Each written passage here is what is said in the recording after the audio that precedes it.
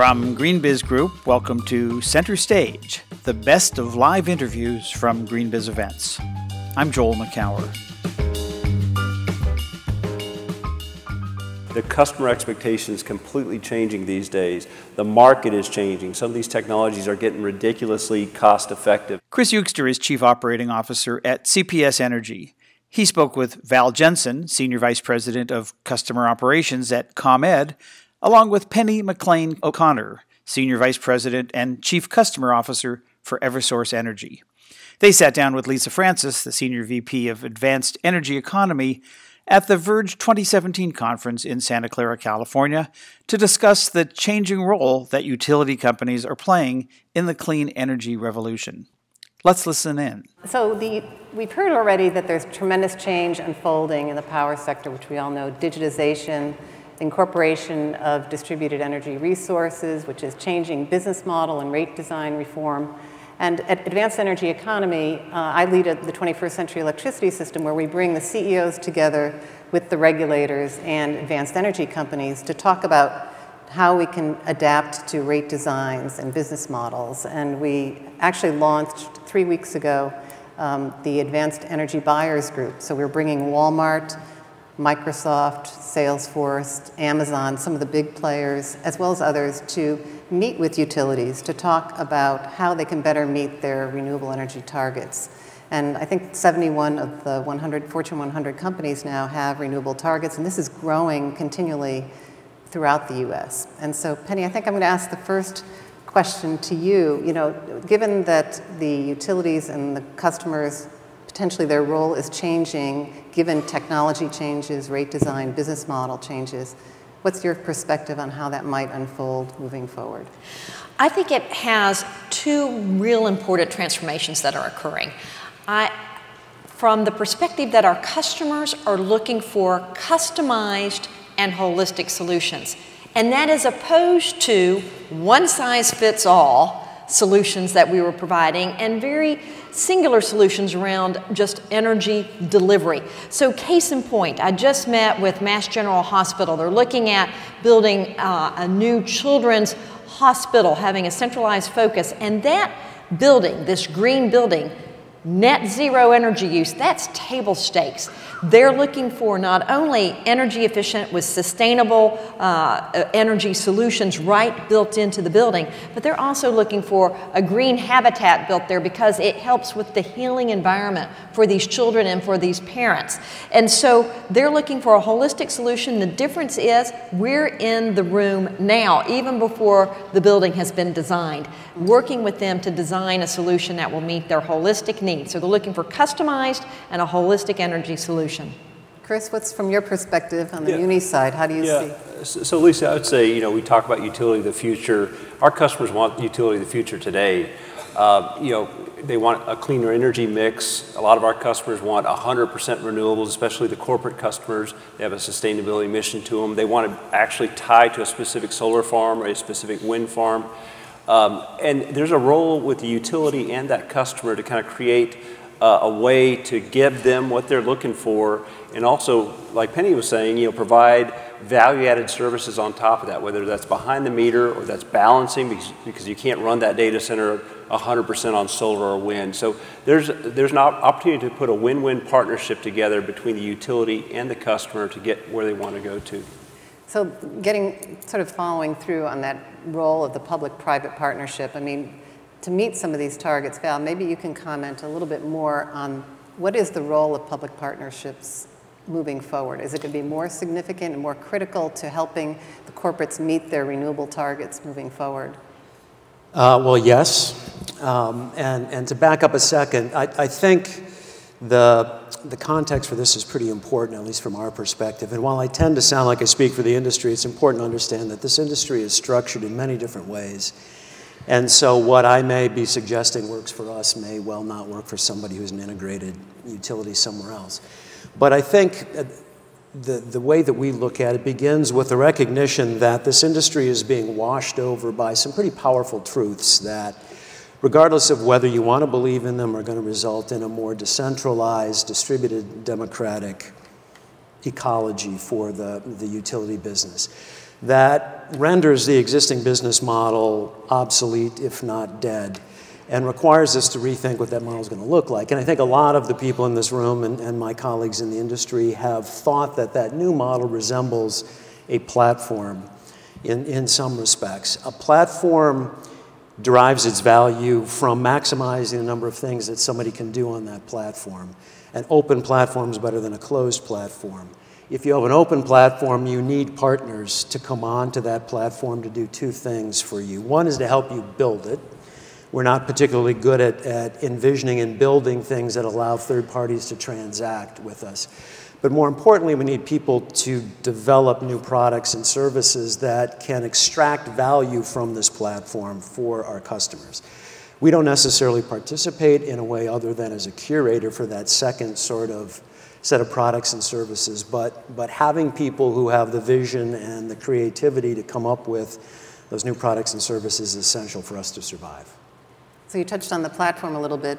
Can you talk a little bit, maybe Chris as well, you know, as the customer wants to interface much more with the utility, you need two-way power flow, you need potentially more software and additional infrastructure to make that happen. Is the infrastructure adequate to help serve the needs of the corporates and the consumers? I mean, I think absolutely, and I think that's where we are putting our capital is on the grid. In the old days, it was all about building that next power plant, the next billion-dollar plant. Now we're redirecting capital to the grid. We're putting advanced meter infrastructure in. We're putting distributed automation in place. So we're putting metering technology. We're putting decision-making kind of algorithms throughout our network to make sure that we can transact in two ways with our customers. And I think Chris is right in what he means by the infrastructure being adequate. I would answer it slightly differently and say absolutely not. Our infrastructure is not adequate in that we don't have the mechanism, the interface to allow our customers to fully engage with us. And I think I challenge part of your question, Lisa, and say I don't think customers want to engage with the utility at all. They want to engage with each other. They want to engage with other suppliers. They want to use our network. That doesn't necessarily mean they want to engage with me. And so I think the success of our model going forward requires that I understand that the folks in this room may not care very much about me as a utility, but they care very much about access to my network. Well, let's talk a little bit about what maybe these guys care about, which is what are the opportunities that the 21st century electricity system might provide for corporates and consumers? Well, I think the 21st century grid provides many opportunities. Part of what we're investing in the grid now is distribution management systems that allow us to create the portals and provide the data. I heard all morning, sat in sessions all morning here, about the need for data so consumers can make the right decisions about their energy usage. And so how can we create and provide that information and services around that so they can make the wise decisions that create a sustainable energy future? I mean, I agree with that. I think there is a public-private partnership. So the utility is very good at long-term planning, risk management, setting a standard, providing reliable power to the 6th, 9th, 99.99%. And a lot of the innovation that's happening in the private sector, there is risk with that. And between innovators and the utility, I think we can come up with a very compelling value proposition to our customers. And so I think it really does take both mindsets to bring what we need to our customers. So I guess the other question is, are we moving fast enough? I know the utilities have been criticized, I think, for not moving quickly enough on this issue, yet they're sort of creatures of the regulatory process. And do you feel that the regulators are driving this, or are they actually the ones that might be creating some of the obstacles? And I don't know if one of you want to take that. I've thought a lot about that question, and I actually think that regulators with a vision can really create the stage that then it's incumbent on us as utilities and other partners, whether it's the cities or the advocates, to be the actors on that stage to make it real. And let me give you a case in point. In 2007, Massachusetts led with the Green Communities Act, where it identified using energy efficiently as the first fuel. We saw our energy efficiency programs quadruple in a period of 4 years. They are building, the equivalent of 750 megawatt power plants every 3 years in what we're delivering in savings by using energy efficiently. That didn't happen just because legislation was put into place. It happened because the stage was set with the legislation, and then the utilities, our various stakeholders came together and worked jointly to create the solutions that consumers can engage with, and that's why we're getting the savings that we're getting. Chris, what's your perspective on it, or Val? I mean, I think all parties have to come together to make it work for our customers. Our customers are definitely demanding this of us. We don't benchmark ourselves to other utilities. We benchmark ourselves to Amazon or Southwest Airlines. The customer expectation is completely changing these days. The market is changing. Some of these technologies are getting ridiculously cost effective. So there's just a lot of momentum there. And I think regulators, they've got a tough job to kind of, put the rules in place to enable all this. But we see their appetite and their intent for doing it. They want to help figure this thing out, and part of that is working together to come up with the right set of rules and regulations for the industry. I think a challenge with that, Lisa, is that I think the average tenure of a state regulator is 3 years, maybe at the outside, and these things take longer than that to sort out and to put in place a stable foundation. So I'm not sure it's in anybody's advantage to have really aggressive regulators who are going out and changing policy on average every 3 years. I think what's important is that they come to the debate with an open mind and can create the opportunity for us to move ahead. I don't think we have to have big shifts in policy, but they have to be willing to consider things that as a group of stakeholders and utilities we can agree would be the things that we need to move forward with. So I think at best we want regulators who are open, who are willing to listen to both sides, and are not necessarily out to change the world. And by the way, we agree with you at AEE. I think we know that the commissioners typically leave every 3 years. One of the things we've been trying to do, we actually just held a forum in Michigan where we're trying to bring the staff to some of these sessions. We held a PUC commissioner forum, but we're now bringing the staff in because they typically stay forever, right? So we want to really educate them as well as the commissioners on some of these critical issues. I do want to shift a little to transportation. Everybody's been talking about electrifying cars and taking fossil fuel vehicles off the road. Do you believe that electrifying transportation will help corporates meet, or help you meet helping the corporates meet some of their targets? I think it helps all sectors meet the targets, not only internally with our fleet, but then the consumers. And this is a great example, Lisa, of where we're seeing the public-private partnership come into play. So we've had Maven approach us in the city of Boston as a target market for them. They want to bring a fleet of electric community ride-sharing vehicles to the Boston area. But to do that, they need infrastructure. There's not enough electrical vehicle charging. We heard that earlier as we heard about Ray's Highway. You got to put the infrastructure in place. We have proposed to put that infrastructure in place, but we need help from the city of Boston to find the locations to put this infrastructure in place. So this is a great example of we need regulators to approve the regulation, put the regulation in place. We've approached our regulators about that. We need the city of Boston to help us find the locations, and we need a partner like Maven to bring in the great insight for community ride sharing and make that model possible. And that's what we're doing in Boston right now. Anybody else want to comment? I agree. I mean, I think there's a huge opportunity in electric vehicles to decarbonize our society. So, I mean, you look at, utility industry has a big carbon footprint, but the transportation sector has an even bigger one. And so if we can electrify that and run that off Texas solar and Texas wind, I mean, that's huge for us in Texas. And so I think there's just a huge opportunity to both attack the carbon issue as well as, give the consumers what they want, which is, a higher performance vehicle. And I don't know that I really disagree, but we can't have everybody sort of saying the same thing on this panel. So I will point out that there's a hydrogen vehicle. There's a hydrogen vehicle parked in the exhibit room, and I think we've all concluded for whatever reason that we're going to electrify this economy. I don't know that that's the right thing. And so I think if my customers are coming to me saying, this is what I want to do, then consistent with this platform business model, I want to be able to find ways to enable that. But there are a lot of people in my industry who've decided that electrification is going to solve all their problems. As far as I'm concerned, it's not going to solve my problem. My load is never going to grow above zero again. Electric vehicles or not. Maybe I'll get to build some rate base if people electrify, but that's not You know, there are certain issues, I think Van Jones pointed some of this out, there are social justice issues with how we approach some of this, in that most of these electric vehicles are being driven by people who don't represent probably the majority of my customers. And so I feel the need to be just a little bit more cautious in the jump to electrification is going to solve all of our problems. Fair enough. I want to jump now a little bit. We've got a nice mix of utilities here, municipal utilities, some IOUs. Chris, maybe comment a little bit.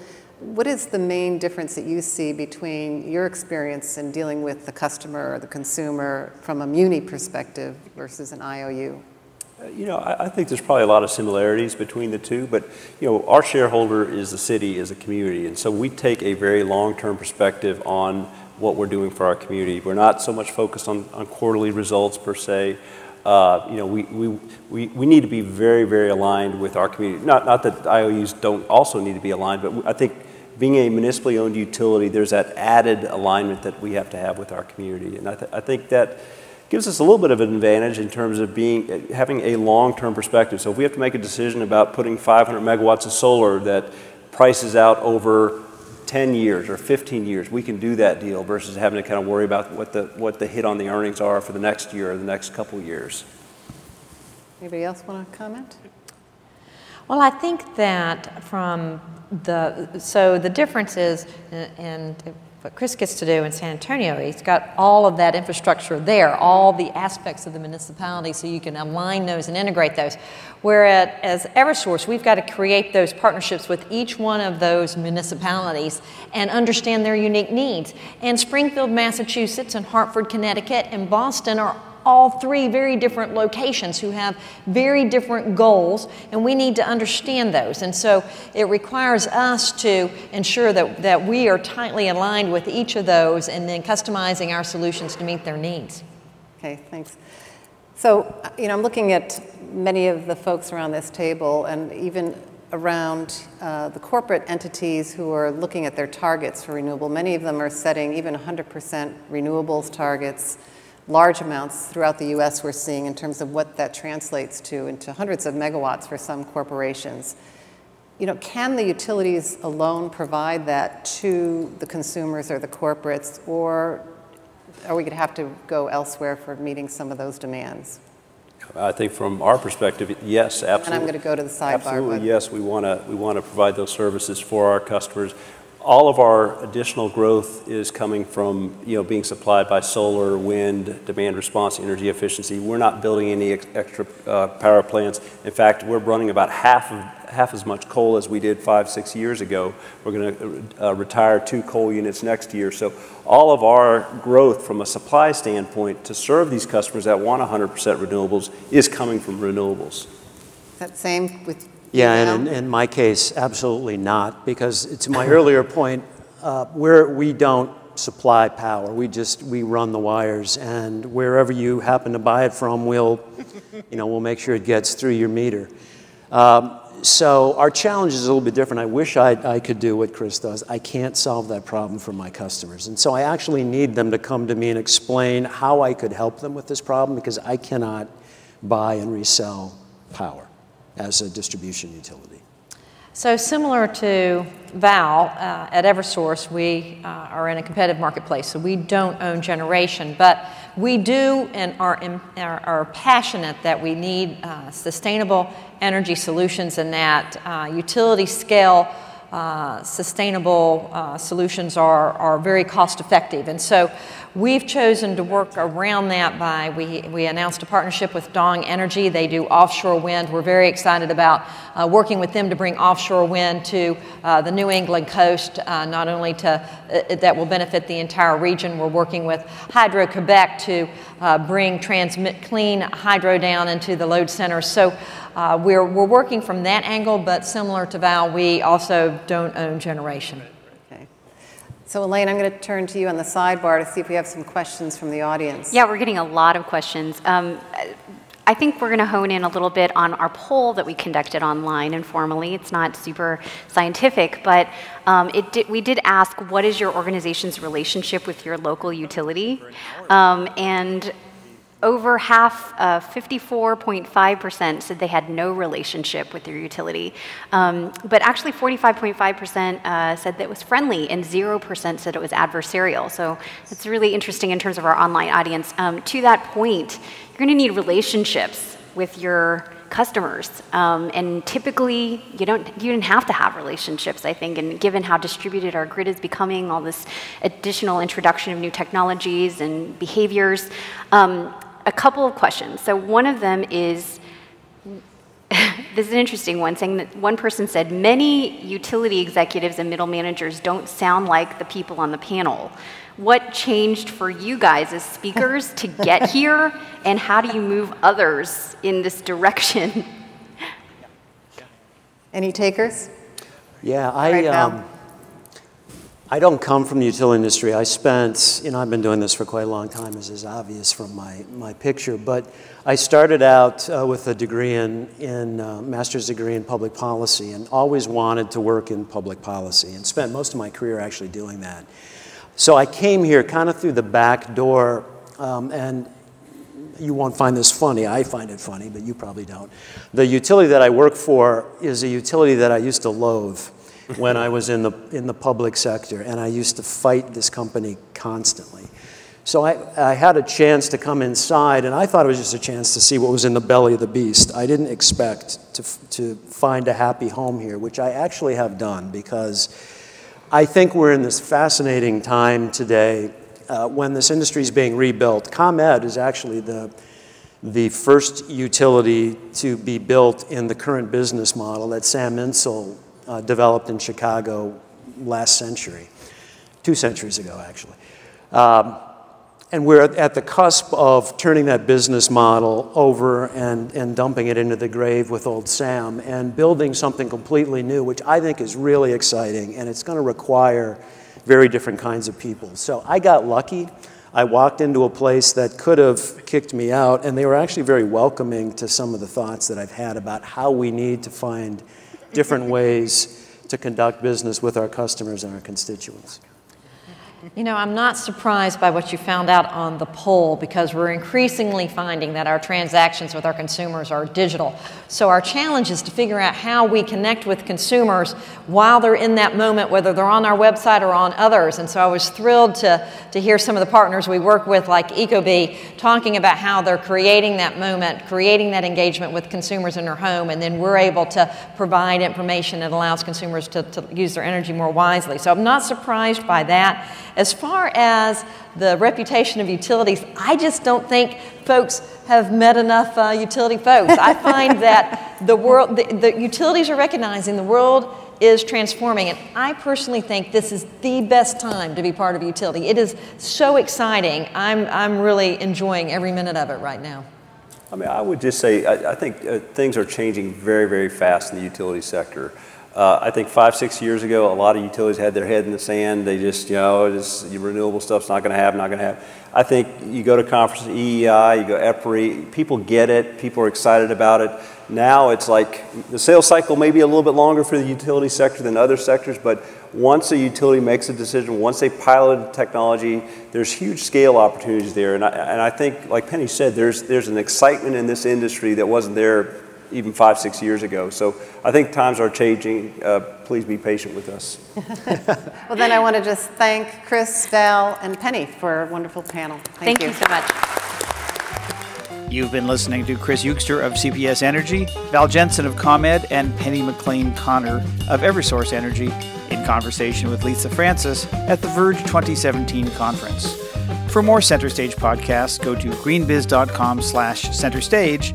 And while you're there, tune into GreenBiz 350, our weekly podcast covering the news and the people behind the news in sustainable business and clean technology. For all of us here at GreenBiz Group, I'm Joel McCower. Thanks for listening.